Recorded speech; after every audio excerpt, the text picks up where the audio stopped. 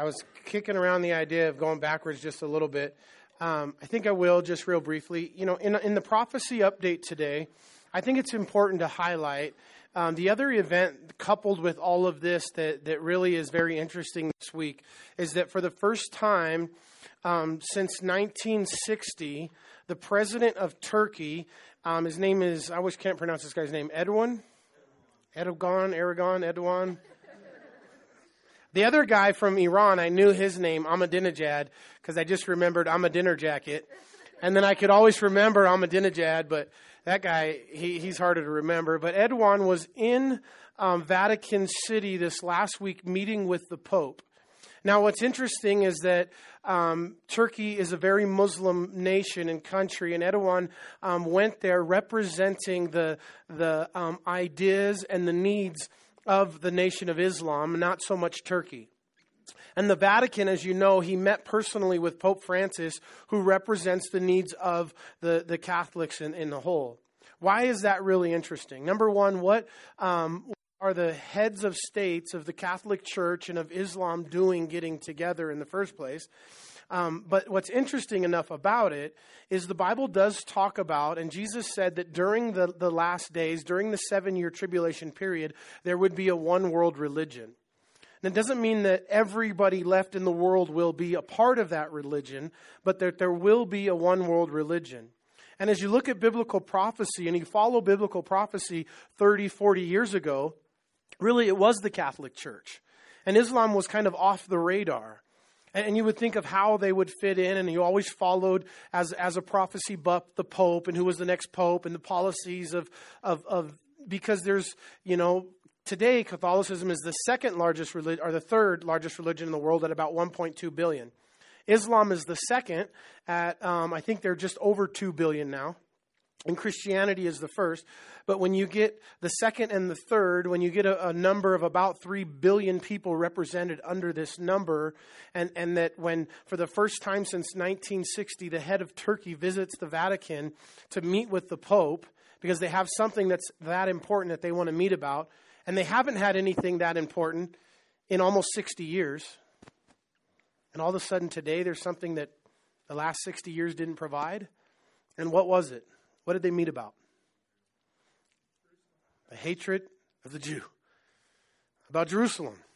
About Israel. And both of them are unhappy that President Trump has recognized Jerusalem as the capital of Israel.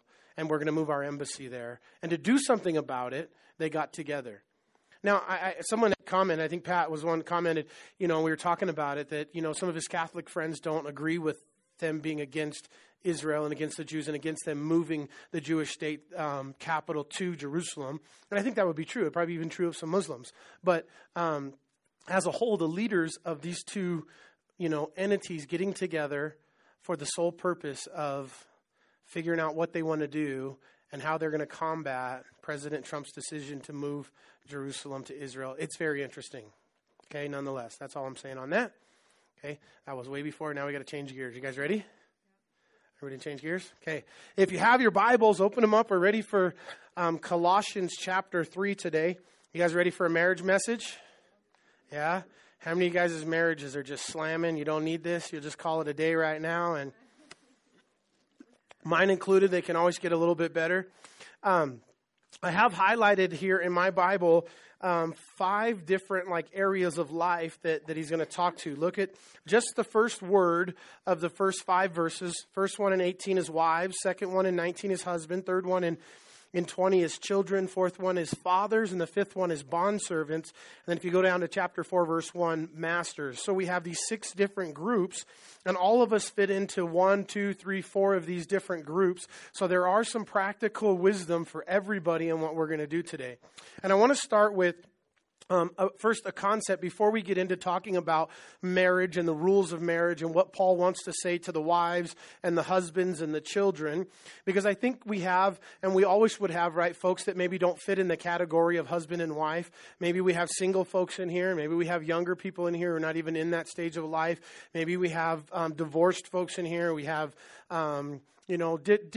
different groups. And so one of the concepts that I want to share that's practical for all of us is this idea, and it's really foundational to your Christianity, is trust in the Lord. Amen? So really it covers such a wide range of belief and of faith. It is just that God expects you guys to trust in him. And I say this thing, we have the add God. We talked about it last week, the God factor, right?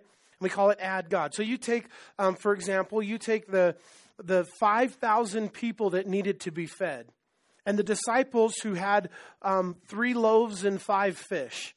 And they're looking at 3 loaves and 5 fish and 5,000 people, and there's no way that these people are going to get fed, right? Add God. And then Jesus, when you add the God factor and you add God's economy into it, what does Jesus do? He takes the little bit and he multiplies it, and the 5,000 people get fed. And sometimes we look at life based on our circumstances. We look at life based on what's happening in the room around us, and we forget what's almost like everything under the sun, and we forget there's something going on above the sun. There's something going on in the heavens that we never want to forget in our life, and that's the trust God. That's the add God factor. And why am I stressing that? Because it happens in the church a lot in relationships. And we're talking about relationships today. It happens a lot in the church in the area of trusting in the Lord, especially here in Utah. Why? Why do you think? You guys checked our demographic lately? You looking for a hot husband? You need a hot wife? Well, the math says that there's less than 1% evangelical Christians in Utah, so you got less than 1% of the population to choose from. Not very much out there to choose from. Kind of, I'm in a bad way. And I was talking to somebody recently about it, and, this person was saying, my age in life, my stage in life, I'm not going to go meet somebody in the bar. And I said, well, God, I hope not. That's the last place in the world you'd ever want to meet a spouse is in the bar. But maybe some of you met in the bar. It's okay. You're redeemed now in Jesus. That's cool. But And he said, I'm just not the personality, the type. I'm not going to go on ChristianMingle.com and find a wife. And I think ChristianMingle.com is cool. We don't live in the day we used to live in. I think, a while ago, people who met online would always be embarrassed to tell people they met online. And that's not the case anymore. I know a lot of folks that met online, and, it's cool. It's okay. And it's culturally, it's good. And I think it's good. But, it was just sharing, how would I find a wife, and I look around church and there's no eligible bachelorettes or bachelors. There's no one to choose from. What am I going to do? And when we look at our circumstance and we look at our room, and listen, I get it. But what I reminded him was, listen, add God. I will trust in you. That's what we just sang. Did the disciples feed 5,000 people with a few fish and a couple loaves of bread? Yes or no? Yes, they did. Did God create the heavens and the earth and all that is in them out of nothing? Did God make a fish and put a human in it and swim him 2,000 miles across the ocean and spit him up exactly where he wanted him? I think God could probably find you a spouse. He can do stuff like that. He's got this one. But we do, and I understand. We look at the circumstance, and it seems dire. And here's the other thing we do: we have a desire for companionship, and we feel strongly about it, and we want to do something about it. But listen, Satan knows you have that, and so what does he do? He brings counterfeits in your way. He brings something that gives you the opportunity not to trust in the Lord. When Jonah wanted to go the opposite way? When he went down to the harbor, guess what he found? He found plenty of boats going exactly the opposite way that he wanted to go. Jonah had no problem getting on a boat and going the wrong way. Why? Because Satan's going to put that boat in your life. He's going to make, if you want to go the wrong way, guess what? When you show up at the dock, Satan's going to make sure your carriage is there to take you the wrong way. And he does that in so many different areas. He puts counterfeits in our lives. And because we don't trust in the Lord, we take them. And we look at the situation under the sun. And that desire we have in your heart for companionship? You know how evil that is for you? Just kidding. That's what people think sometimes. Like, oh, I must be evil. I must be a terrible person because I want companionship. No, God gave you that. It's not evil. It's blessed. It's good. It's so awesome. You can celebrate it. You can admit it. It's cool. God gave it to you. God put it in there. You know why testosterone goes crazy in boys around 17, 18 years old? Because God designed it that way. It's not by accident. Kids aren't crazy, because they run around and their eyes big. God made them that way. It's cool. But God also set some boundaries out. And he wants us to live within those boundaries. But the whole thing is trusting God, because if God gave that desire to you, he also understands that it's his responsibility to meet it in your life. But there's going to be an opportunity for you to go the wrong way.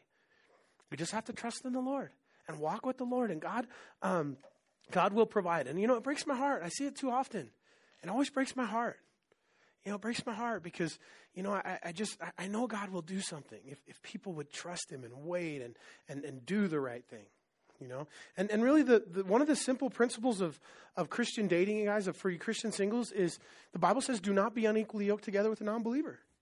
I was reading this chapter today. It says, wives, submit to your husbands, and husbands, love your wives. Do you realize that if you're unequally yoked, there's no way that you can be obedient to these things with non-believers? I mean, it starts with being unequally yoked, and then it goes into every other area of Christian relationships and of what God designed in relationships, period, if you don't have two believers involved. And so you wait, and God will provide. Amen? Trust in the Lord. All right. So it says in verse number 18, men, you ready? Put your chest out. Wives, submit to your own husbands as is fitting in the Lord. So again, not my words, but the Lord's words. Okay, and it's biblical, but let's talk about it. It shouldn't be, it does kind of feel that way, right? And wrongfully so if us men think that what this means is that, wives submit and that makes me a ruler or somehow above a woman or somehow positionally different. Listen, it's in God's eyes, men and women are created equal. They're the same. They have different strengths and weaknesses. And God designed a structure of living that's a certain way. But God took a woman from a man's rib. Not a bone of his head that she should rule over him. Not a bone from his foot that he should walk over her. But a rib, a bone close to his heart, under his arm, right where a woman is supposed to be. And in God's design, the Bible says God created a male and female. He created them. He didn't make a mistake in that. He created us both the way that he designed us. God is not a man. God is not a woman. God is a spirit. We can't even use those terms. We call God in the male form throughout the scripture, but it's an anthropomorphic term that describes a God that's outside of our time and space continuum and dimension, and none of those things limit God.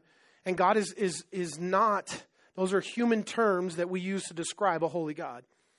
But the best we understand about God, the Bible says God is spirit. And so God said, I'm going to create a man and a woman. And he said, I'm creating them in my image. Guess what? A man and a woman both are created in the image of God. And so God took some of his strengths and he put them into the woman. And he took some of his strengths and he put them into the man. And by design, he left the man incomplete. And you women are like, I know. And by design, he left the women incomplete. And you men are like, I know. And then he said, let's do this. Let's take two people, the only dynamic in the whole world that I'm going to do this with, God said, and let's take two people and literally make them one flesh. Two people becoming one flesh, husbands and wives. Because if you take the strengths of the man, the strength of the woman, and they both desire to be like Jesus, and you put them together, you find a more complete, a more Christ-centered union. Not to mention the fact that the two becoming one flesh is a picture of all of us becoming the bride of Christ one day and going to heaven to be with Jesus as his bride. It's an earthly picture of an event in heaven. And so the idea first here of the structure is that women are to submit. And now in our culture, I think we don't like this word submit, because I think when we think submit, in my mind, now I'm a lot younger than a lot of you. You know what I'm saying? I'm a lot older than a lot of you, so I don't think so much in terms of UFC. I think more in terms of like WWE. And it was like WWF when I was a kid. When Hulk Hogan and those guys were in it, we were ruling the world, it was the WWF. But when I think of submission, I'm thinking of like the camel clutch, or I'm thinking of like an arm bar and you're tapping the mat to submit. And that's kind of the idea we think of submit. But that's not the biblical word submit here. Okay? The Greek word is hupatasso. And so if you look in verse number 20, it says, children obey. That's a different Greek word. Submit and obey are two different words. So the obey there in verse number 20 is from the same root word, but it's hupakao. It's a different Greek word to describe it. Now, the word submit in Ephesians, Paul says the same thing that he writes here to the Colossians, but he uses the word respect. And we like that word because culturally it carries a little better meaning of what it means and what God's desire is. And so women, your call of God on your life is to respect your husband and treat him with respect. And then it says, husbands, love your wives and do not be bitter toward them. So for each of us, and marriage is very complicated, okay? And yet, in the complication of marriage, God gives one rule for the husband and one rule for the wife. You think, goodness, Lord, you could have done a little better than that. Like, are you trying to say that marriage is not complicated? Because I'm pretty sure to be married to her, I got to remember like 652 different things and do them right. Seems to be lots of stuff going on in my marriage. And all you give me is one particular commandment and help to love my wife as Christ loved the church. God says, yep. Why is that? Why for you wives only one commandment? Because they're the only two. For me to love my wife as Christ loved the church, I'm naturally going to do all 652 things that she needs in her life and desires and expects from me. And if I really love her as Christ loved the church, then I'm going to meet those needs. And it's the one rule that I can focus on that can cover all the myriad of things I got to do well as a husband. And for a wife, it's the same thing. You know, Billy Graham used to say, you have a God-shaped hole in your heart. And that came from Billy Graham in one of his sermons, but it really is true. And by design, listen, God designed women with a number one need. God designed men with a number one need. They're different. The world doesn't think so. You know, the Beatles sang, all you need is love. And then they broke up, right? But that's culturally what we think relationships are about is love, but it's not true biblically. Because what a real biblical relationship is about and what we really need is different between a man and a woman. And it says it right here. You don't believe me? Read it. Go to Ephesians 5. Read it there. Husbands love, wives respect. Because a man's number one need is to be respected. A wife's number one need is to be loved. And so here's what God does in marriage. He puts you two together. The two don't come natural. Me as a man, I naturally understand respect. I'm born with it. You know, me and one of my buddies out on the street, you know, if he disrespects me, what do two men have to do when they disrespect each other? We got to go outside and roll around in the street to figure it out, right? Because you disrespected me. I live on a respect code. I understand a respect code. It's natural for me. But God doesn't tell me to respect my wife. I wish he would have because I could get that. I understand that. I was born with that. But he tells me to love her. And then he creates a woman who naturally understands love. You get two women together, what do? Oh, honey, you look so sweet. You're so pretty. I love your nails. Where did you get them done? You know, you get two guys together and like, you bum, you're still wearing them ripped jeans. You were wearing those last Wednesday when I saw you, dude. Don't you ever wash your pants? And the women are going, oh my gosh, I can't believe you talked to him that way. But we're just messing around. We're not going to cross that line of disrespect because we understand that. But we're created different. And you would think that if what I need is respect, God would create within women that natural understanding for respect. But he didn't. He created in them a natural understanding for love. When we read Genesis chapter 3 and we read how God created man and women and male and female, he created them. And we just read right over that and we don't realize that there's a ton of theology packed in that little verse. Here's the thing, ladies. When God made your husband the way that he is, it was by design. He didn't make a mistake. Here's the thing, man. When God made your wife the way she is, it's by design. He didn't make a mistake. That's the way he wanted her. That's the way he wanted him. You know, we don't get it. What do you mean, really? God really wanted him to be a lughead, you know, grunt all the time, stink, and not have emotions, and be so matter of fact. And God created her to be so emotional and so like spaghetti and everything touches everything in her life. And yeah, that's the way God designed it. On purpose. So that you'd have to figure out how to be other-centered. So you'd have to be more like Jesus to do what God tells you to do. Men and women are so different. And what we do in marriage is, guys, you want your wife to respond like your friends do, like your guy friends do. Like, you'd get that. And you get frustrated because she doesn't act like a guy. She doesn't just get it. She just doesn't want to fix it. She wants to talk about it. I don't want to talk about it. I just want to fix it. And then girls, you want your husbands to respond like your girlfriends do and feel emotional and talk about it and have these different things. And so you're frustrated when your husband doesn't act like a woman. And so you're constantly trying to get your husband to act like a woman. And men, you're constantly trying to get your women to act like men. Women, guess what you don't want? Guess what'll turn you off like that? A guy that acts like a girl. And girls, guess what you don't want? A man that acts like a woman. And so stop trying to make them like us. And this is what the idea is here, is that we're different by design. And we celebrate those differences. We serve those differences. We minister to those differences. And that's the key. We minister to those differences. You take two men. We go hunting for a week. Let's say me and Jay back there. We go hunting for a week, and for a week we sit shoulder to shoulder in a tree stand and we shoot things and we kill things and we grunt when we do it. We get out our knives and we get bloody and we love it. And we build a big bonfire and try to set the whole forest on fire. So we have like a 27-foot fire in the forest and we just, throw things on it and pee on it and it's cool. And we have a great time for a week out in the woods. And then my wife and, her girlfriend go away for a weekend. And they sit face to face for the week and they talk and they relate. And, and I get home from my trip with Jay hunting and Lydia says, "How's Jay's wife?" And I say, "Jay's married?" "Yeah. And how are his kids?"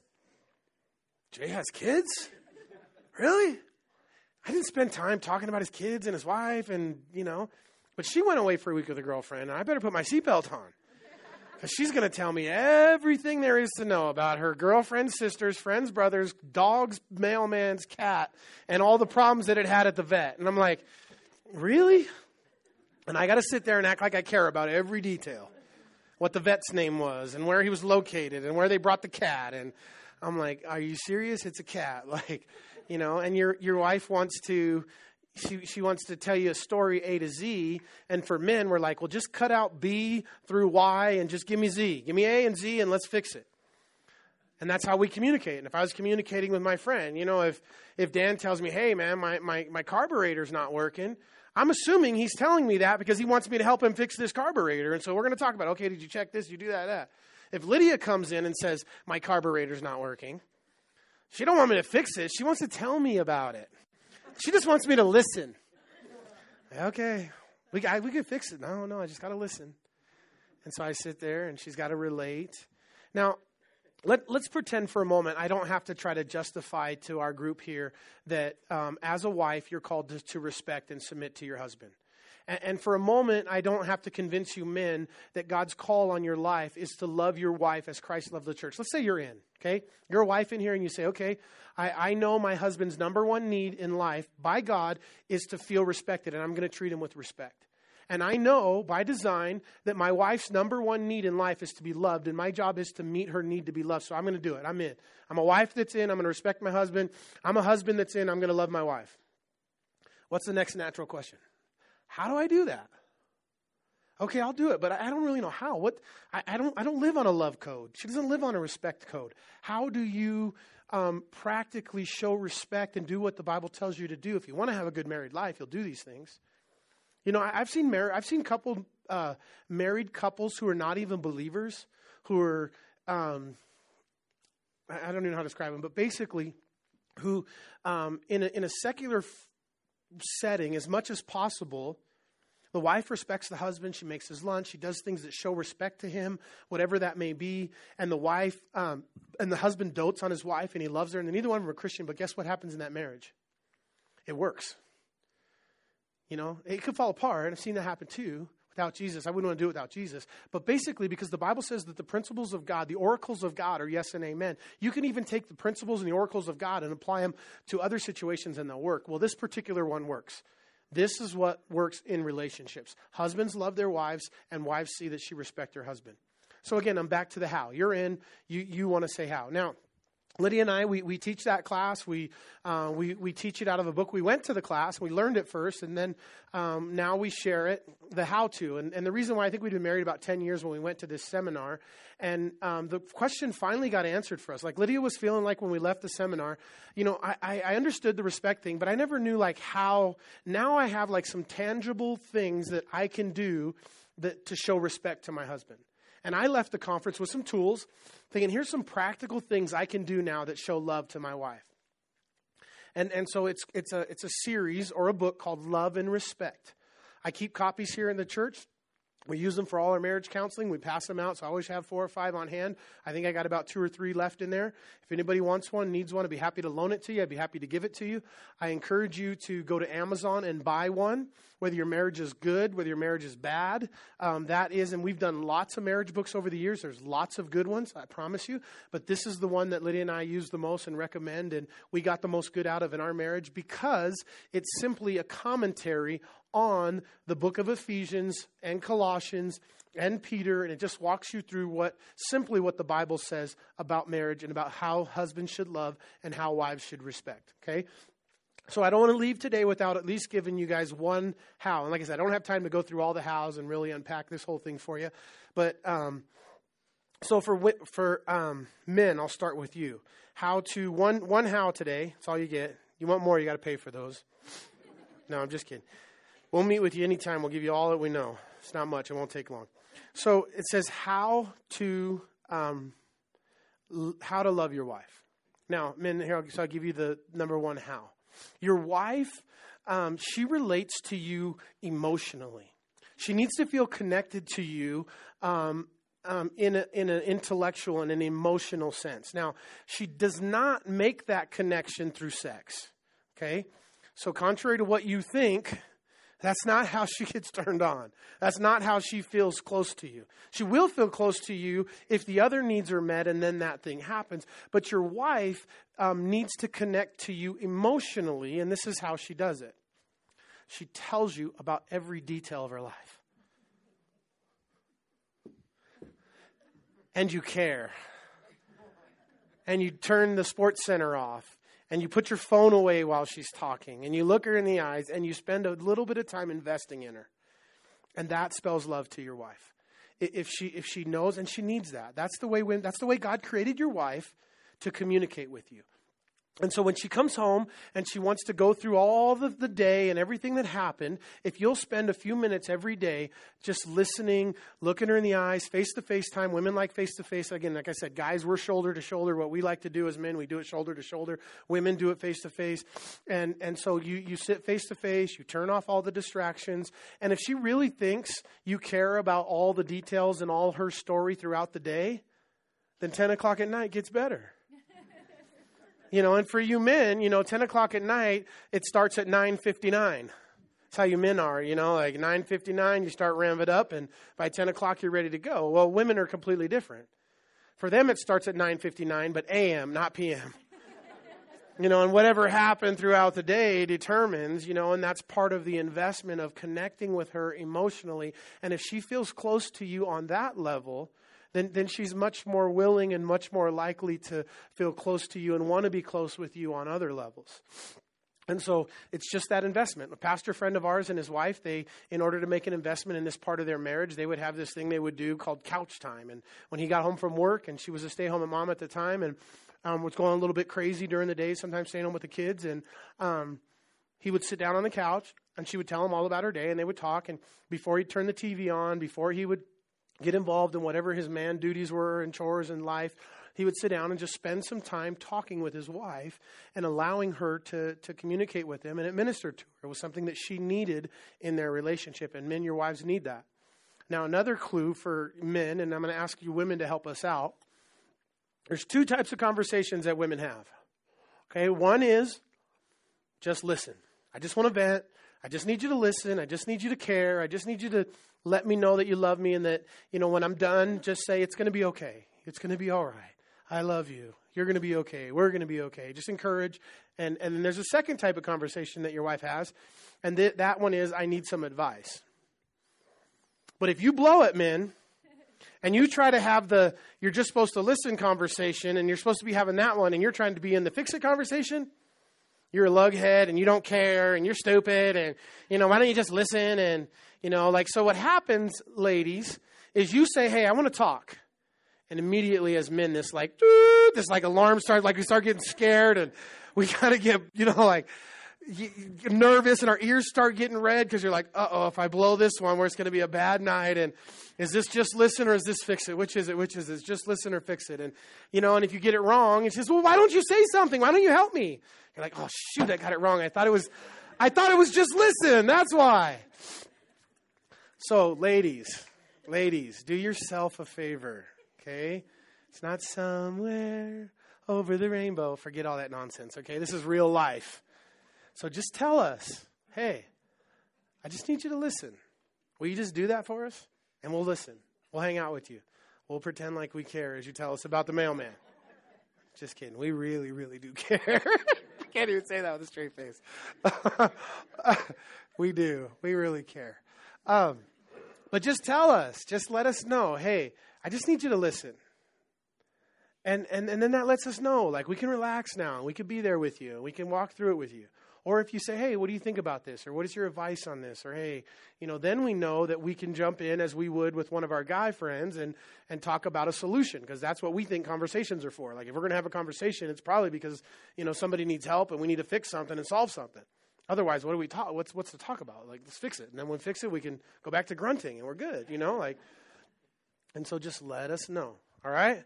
So that's for the guys. That's your one how today, and I'm running out of time. Men or women. Okay, I gave the guys one way how to love their wives. So men, one way to respect your husband, show up naked. That's it.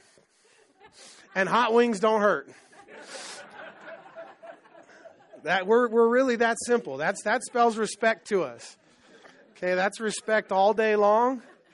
And it's a barometer of our relationship and of how we're doing, and if we show love to you, and that's it. I'm really serious. That's the advice for you ladies for today. That spells respect to your husband.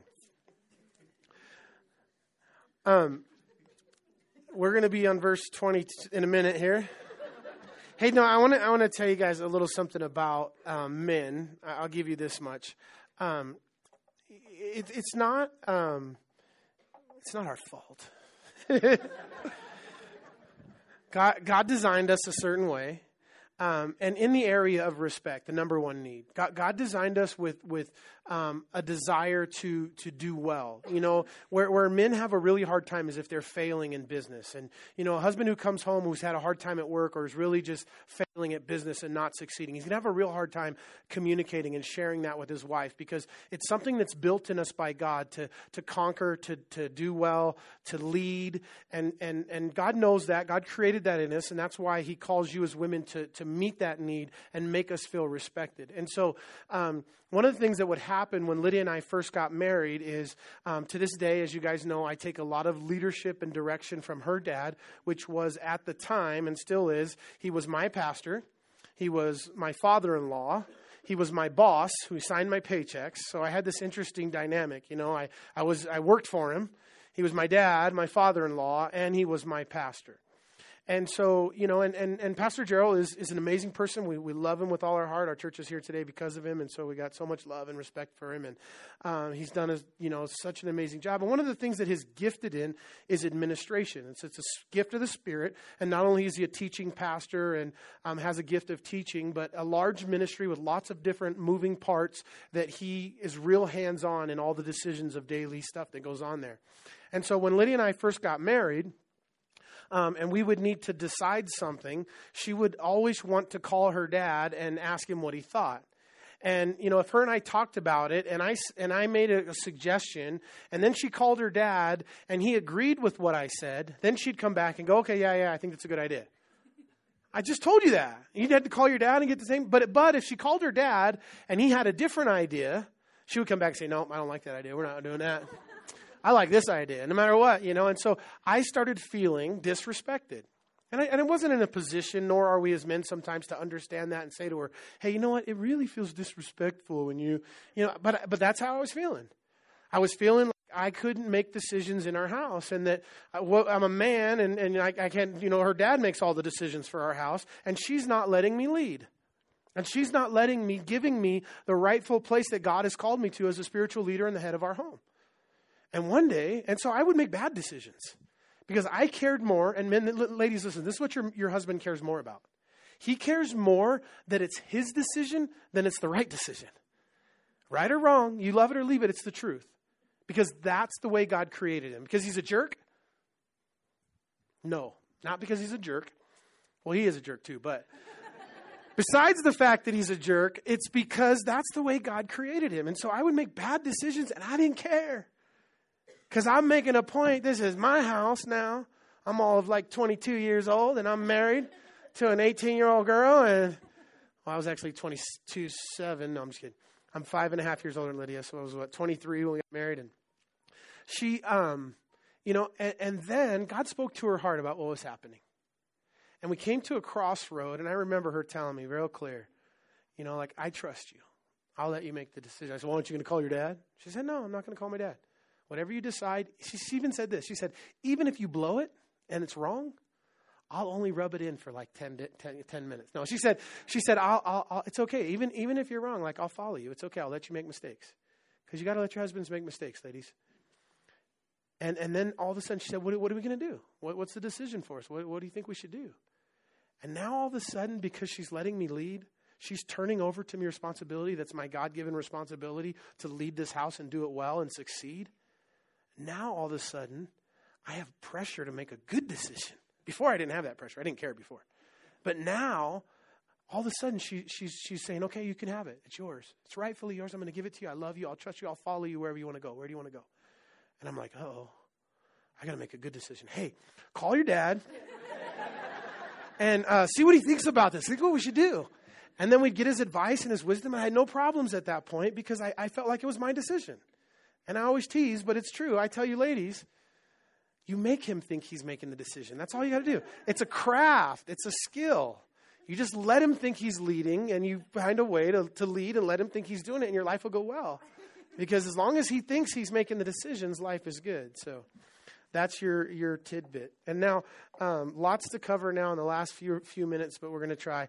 And it says, Children, obey your parents in all things, for this is the will pleasing to the Lord. So if you're children in here today, under 18 or so, where are you?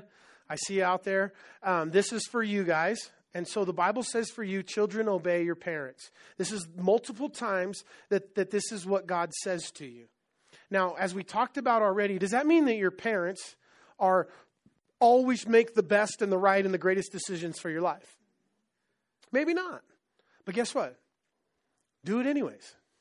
It doesn't matter. It's not that your parents have to make the right decision, but God says this to you, children. Listen, kids in here, under 18. God is going to bless your life if you obey your parents, even if they make bad decisions for you. You know, in the 10 Commandments, the 10 Commandments are pretty matter of fact. Like, God doesn't mess around. He doesn't fool around. He doesn't try to beat around the bush or baby you or talk you into it. In the 10 Commandments, God says, do not lie. Guess what comes after that? A period. Quit lying. That's it. When it comes to steal, what does God say? Oh, please, if you just would stop thinking about considering stealing for a moment. No, what does God say? He says, do not steal. That's it, period. Shut up. Don't do it. That's it. Until he's talking to the children in the 10 Commandments. Now, the 10 Commandments are kind of an important thing, right, kids? And when he comes to the commandment for children in the 10 Commandments, he says, if you will obey your parents in the Lord, life will go well for you. And then Paul tells us it's the only commandment that comes with a promise. God promises you kids to obey your parents and your life will go well. And again, it doesn't mean that your parents always make the perfect and right decisions. I guarantee you that they make decisions that they believe they have your best interests at hand. But you just do it, and you do it unto the Lord, and God will bless your life for it. I love the story of Pastor Skip's wife, Lenya.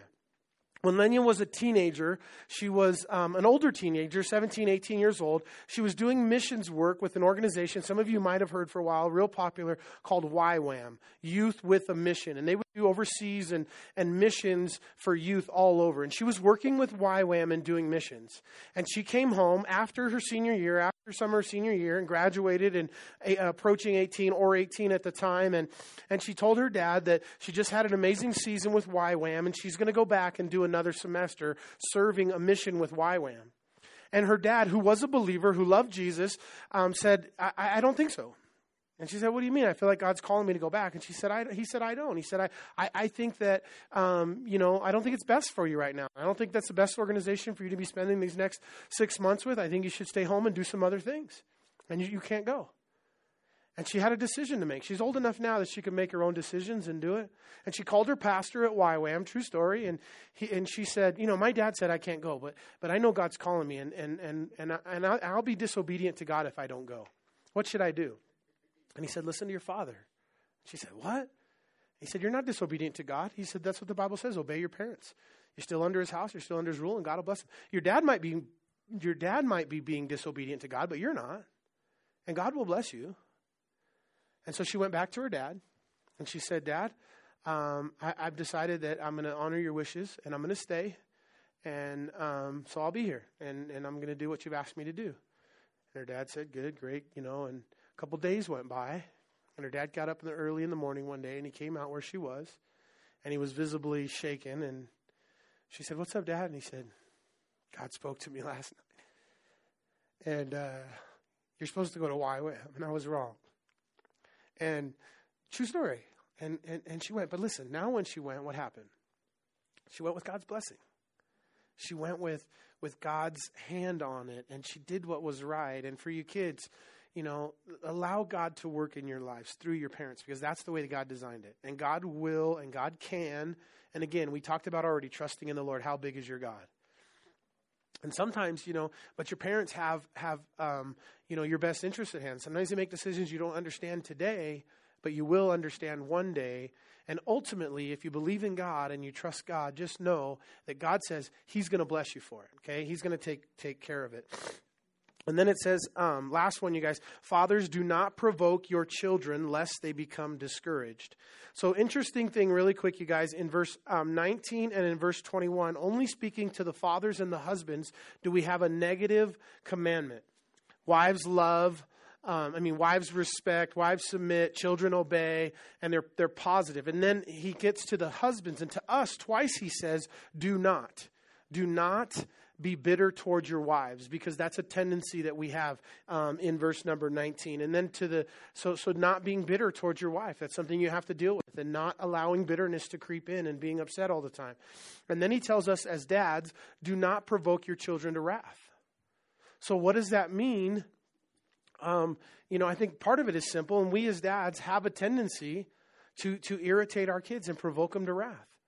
And why should we not provoke them to wrath? And why should why should fathers not provoke our children? Verse 21, because they become discouraged. Isn't it Satan's job to discourage folks? We don't want to do the work of Satan. And what happens in discouragement with our kids? When they feel like no matter what they do, they can't make you happy. Dad's never happy, and I can never do right, and they're discouraged, and then they lose all the air in their balloon, and they don't want to go anywhere. They don't want to do anything. They lose their motivation, and they become depressed. And it's a huge problem that we don't discourage our kids by provoking them to anger. And listen, God created your kids to be exactly what He's called them to be. So let them be. Doesn't the Bible say, train up a child in the way he should go? Not in the way you wish you would have went. I played football when I was a kid, so you're going to play football. Her. And your son is just not built for football, nor does he like football. And God says to you, no, I've called him to be in the ballet. And I want him to dance for Jesus. And you're like, oh, my. But letting him be who God's called him to be. Loving them through it, not discouraging them, not thinking they're less than. And if you played football and they want a ballet, you love them through it, and you encourage them, and you don't provoke them. and you let them find out who God's called them to be. You know, the most important thing, you guys, for our kids is not that they're the quarterback of the football team or even that they get straight A's or any of those other things, is that they love Jesus. John tells us, old man John says, there's no greater joy than to see my kids walk with the Lord. So your ultimate goal in joy for your kids is not that they become what you wish you would have become. Is it just that they simply walk with Jesus? And if you do that, you've succeeded. And so in allowing our kids, now what does it mean to provoke? Sometimes I ask myself, like, well, how do I do that? I want to be careful I don't do that because I know the dangers as a father of provoking my children. So I looked at some other translations, and some others put it this way.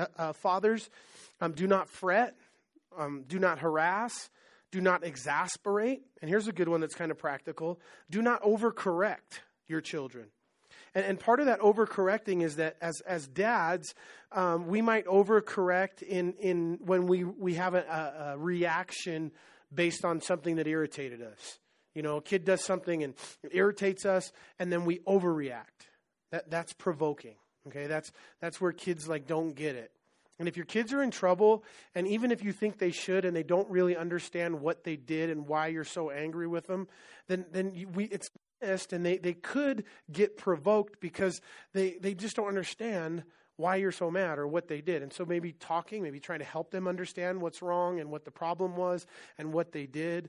But again, dads, you don't want to be guilty of provoking your children, okay? So just be on your guard for that. And then as we talked about last week, not how often, but now. Sometimes we get stuck in life of, I don't know how. I don't know how to love my wife. I don't know how to respect my husband. I don't know how to not provoke my kids. And then we never do nothing. But instead of how, just make it now. Just start doing it. Start loving your wife. Stop provoking your kids. And then once you jump into the now and you add God to it, God will walk you through it and God will teach you. And then the last one is how to be a bondservant. We're so out of time, you guys. I was supposed to finish 25, but we didn't. So I'll let you guys go. Let's stand.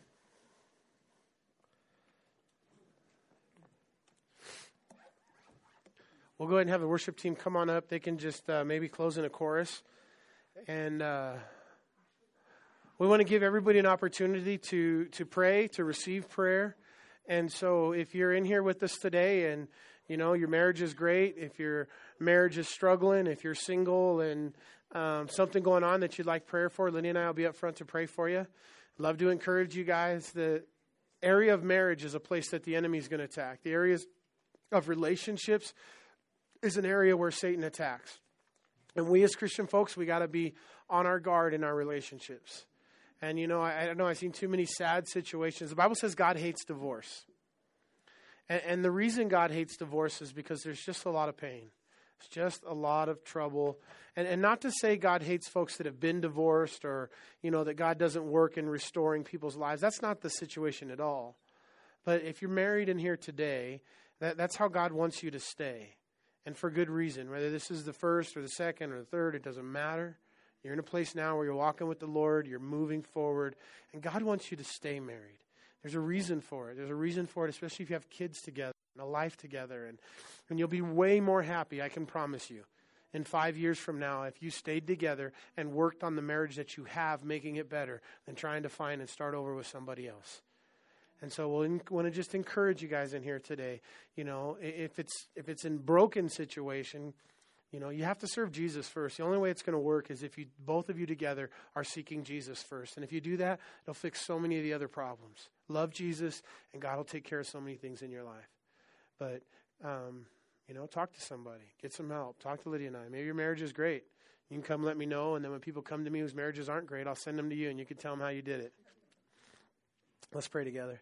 Father God, we come before you and we thank you, Lord Jesus, so much for this day. And I thank you for marriages. And Lord, I thank you for the strength of marriages. And God, as we pray together, we want to have strong marriages in our church. And it's the foundation of the family and of our lives. And Lord, we want to make it. And I thank you that Lydia and I are going to be celebrating 20 years of marriage this year, faithfully to one another. And Lord, we thank you for that. And Lord, I pray for 20 more years. And Lord, I pray, God, that for the areas where Lydia and I have done well, that you would use that. And Lord, the areas that we've struggled and not done so well and failed, that you'd forgive us and help us to do better. And Lord, that same prayer for all of our marriages in here today, God. And Lord, I pray for our single people in here today, that they would trust in you in every area of their lives. And even when the situation looks bleak, the whole Bibles about bleak situations that you showed up and did something miraculous in. And so, Father, help us to trust in you. I pray for the kids that you would help the children to be obedient to what the Bible says and to listen to their parents, because the parents have been placed in their lives until one day when they leave the hand of father and mother and join hands with Jesus. And until then, the parents shepherd the kids and watch over them, and the kids are called to obey and listen. And I thank you for that. And Lord, I pray, Father, for anybody in here who doesn't know Jesus, that today they would say yes to Jesus and ask him in their heart to be their Lord and Savior, surrendering their heart and life to Jesus, believing that he died and he rose again, confessing with the mouth the Lord Jesus. And we thank you and praise you in Jesus' name. And everyone said, amen. God bless you guys.